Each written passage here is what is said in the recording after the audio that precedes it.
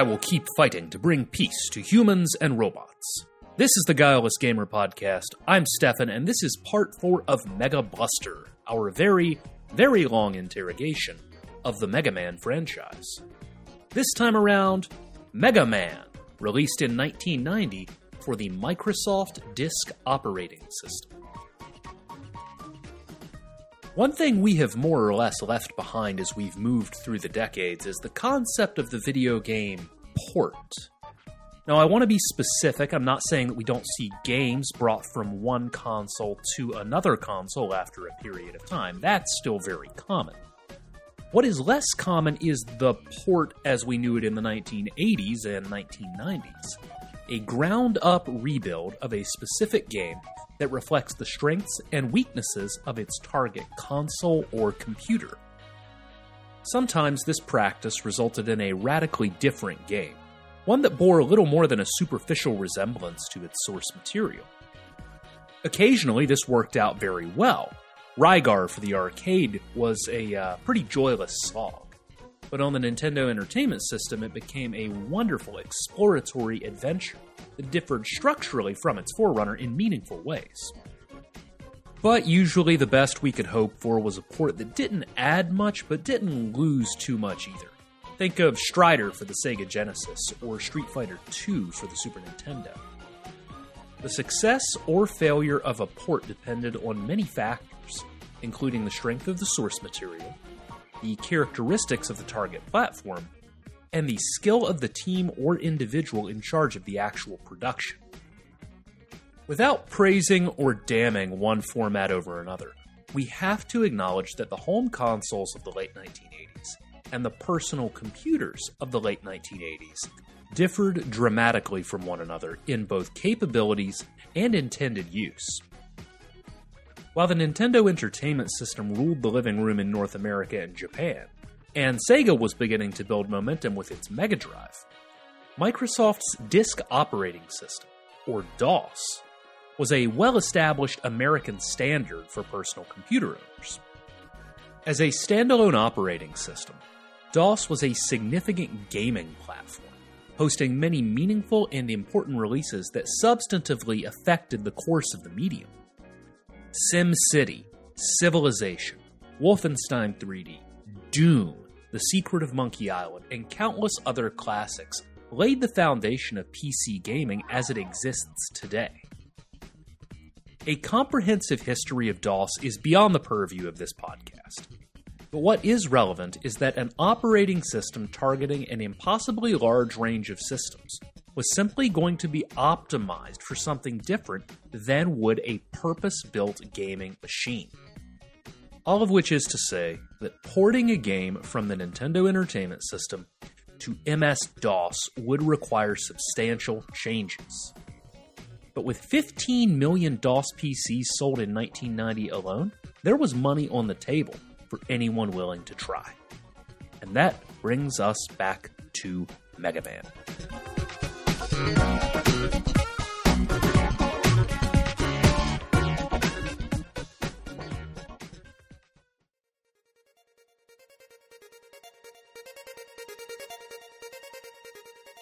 I won't mince words. Mega Man for DOS is one of the more unplayable games I've ever booted. When we discuss Kokoron in our next episode, we'll see what happened when Mega Man's creator left his child to form his own company and tried to bring some of the soul of his previous creation to a new endeavor. Capcom, of course, soldiered on without Akira Kitamura, and Mega Man 3 proved a success. But in a lot of ways, Mega Man for DOS feels more like what someone might have expected in that scenario. A game that loses all of the qualities that made Mega Man, except for the character himself. And that brings us back to one of the questions that I'm exploring with this series. What makes a Mega Man game a Mega Man game? We're not going to answer that question today, but by examining all of the ways Mega Man for DOS tries and fails to be Mega Man, we can get a much better sense of what's important to the series and what's actually just superficial. A lot of the information that I'll be referencing in this episode comes from a wonderful YouTube video called The Story of Mega Man on DOS, published by Norman Caruso, aka The Gaming Historian. I'll link to that video in the show notes. Mega Man for DOS was developed not by a Capcom team based in Osaka, but rather by Hi-Tech Expressions in the United States. Specifically, the game was developed by one man, a programmer named Steven Rosner. Rosner was a largely self-taught developer and had cut his teeth porting arcade and console games to computers like the Commodore 64. He had even worked briefly at Capcom USA as part of an ill-fated attempt to build an internal development team focused on the Western PC market. In his free time, Rosner worked on a passion project, a Mega Man game of his own for DOS. Now, it's important to stress that Rosner's Mega Man for DOS is less an adaptation of any existing Mega Man game than it is an adaptation of the Mega Man intellectual property to the DOS platform.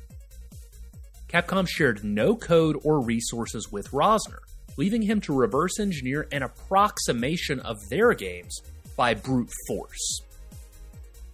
Rosner worked without a reliable reference point beyond his own play experience, and focused less on perfectly recreating Mega Man than he did creating a functional game with the Mega Man character in it. He replicated no traditional Mega Man enemies except for Dr. Wily, and no stages from the original games. He created 3 new Robot Masters from scratch, Voltman, Sonic Man, and Dynaman. And none of them had any of the charm or personality of their NES counterparts. They're actually shockingly ugly. He composed no music for the game, and reused no audio samples from any of Capcom's previous releases. Bowing to the constraints of contemporary keyboard controls, he chose to map Mega Man's movement to the 4 directional arrow buttons, fire to the spacebar, and jump to the J key. And that created a control scheme that reversed the hands which were commonly used for these actions on the NES. This game is an eyesore as well, but that's largely because of the technical constraints of the platform on which it was released. Now, say what you will about the NES, but it could do simple color palettes and multi-directional smooth scrolling exceptionally well. And almost all PCs in 1990 couldn't do that. It was a big deal in 1990 when John Carmack created Adaptive Tile Refresh, because that brought smooth scrolling to the PC. But in that same year, Steven Rosner was no John Carmack, and I don't say that pejoratively. There's only one John Carmack. Rosner's game then featured chunky scrolling, and that's common in PC games of this vintage, but compounding Rosner's problems was the general state of computer video hardware.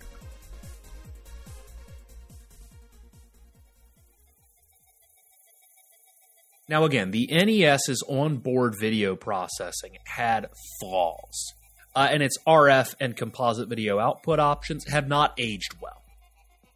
But they at least had the benefit of consistency. An NES was an NES was an NES, more or less. And that meant that a developer knew what they were building for. Mega Man for DOS did not have that luxury of consistency, and instead had to offer graphical options for the CGA, EGA, and VGA video standards. Now, putting it simply, just as certain computers today are equipped with more or less powerful graphics cards, so too were certain computers of the 1980s and 1990s equipped with more or less impressive graphics adapters. CGA had a maximum resolution of 640 by 200 pixels and could display a maximum of 4 colors at a time. EGA upped the resolution to 640 by 350 and the available colors to 16 at one time from a palette of 64. And VGA upped the resolution again to 640 by 480 and increased the available color palette to 256 while maintaining the use of 16 colors at a time. When played in VGA mode, Mega Man for DOS looks like a distorted but recognizable version of Mega Man. But when played in CGA or EGA mode, it looks like an abstract sketch of something that might once have been a recognizable version of Mega Man, made in Microsoft Paint by a right-handed person using their left hand. The colors are eye-searing, and as you play through the game, everything ultimately collapses on itself into a distorted, ugly mess. Now, all of this might have been forgivable if Rosner had nailed the physics and feel of Mega Man himself.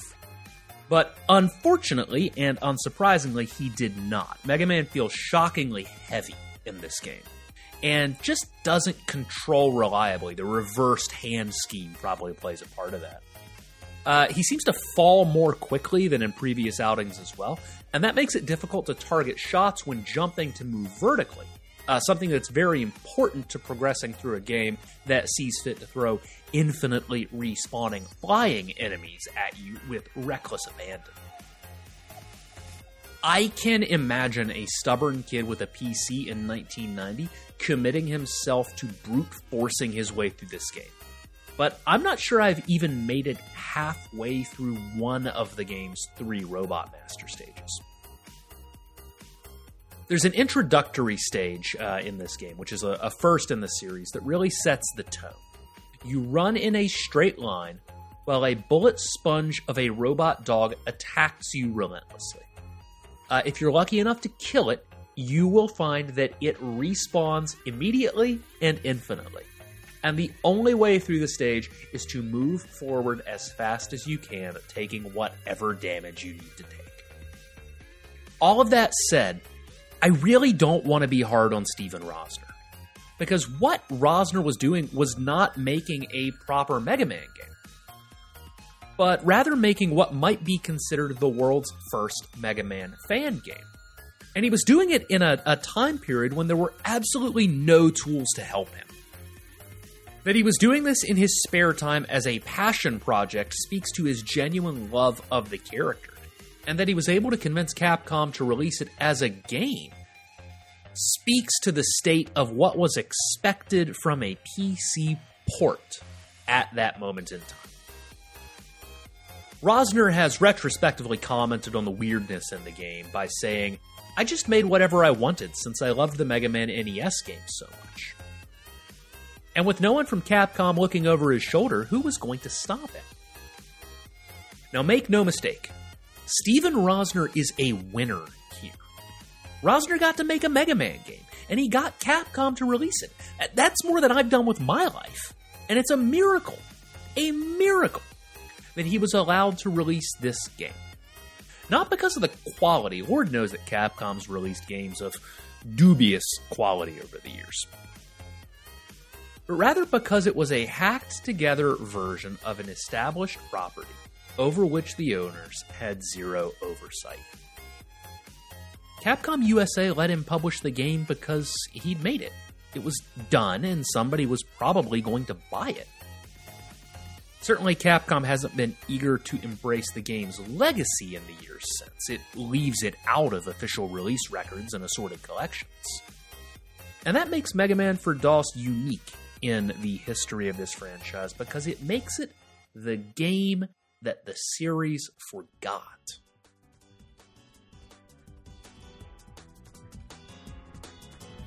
So what can Mega Man for DOS teach us about Mega Man in general?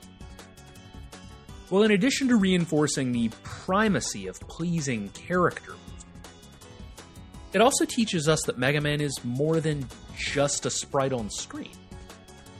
Truly, the game feels like it has stripped away every aspect of its predecessors, except for the character himself. And that character simply isn't able to stand on its own, even if it's a reasonable approximation of the original NES design. Well, in VGA mode, anyway. I realize this somewhat contradicts what we talked about in our Mega Man 3 episode, when we talked about the importance of a character as a star in a game. But playing Mega Man for DOS makes me think that when it comes to what makes a Mega Man game, the character of Mega Man may not be the most important part. So without the feeling of movement, the careful enemy placement, the moment-to-moment tactical thinking, the music, the ambiance, Mega Man ceases to be Mega Man and becomes just a thing, so far from its origins in the ways that matter that its parent company pretends it doesn't even exist. Capcom continues to acknowledge the existence of Mega Man X Command Mission, but it pretends that Mega Man for DOS never happened. Now, the idea of the PC port has changed radically in the decades since Mega Man came to DOS. And while Capcom's accidental attempt to bring the character to a new platform hadn't exactly been a success, it also wouldn't be the last time that the company tried to make money from its new flagship franchise in strange, unusual, and inexpensive ways.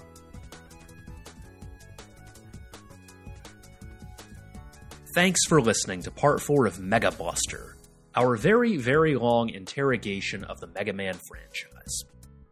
Music from this episode was sourced from ocremix.org in compliance with that site's content policy. You can find credits and links to the original compositions in the show notes. If you enjoyed this episode, please rate and review it on Apple Podcasts or the podcatcher of your choice. If you didn't, I promise the next one will be better. If you have any feedback you'd like to provide, or if I missed something, you can reach out to clay@guilelessgamer.com. This and other social links are also in the show notes. How long will I keep fighting? How long will my pain last? Maybe only the X-Buster on my hand knows for sure.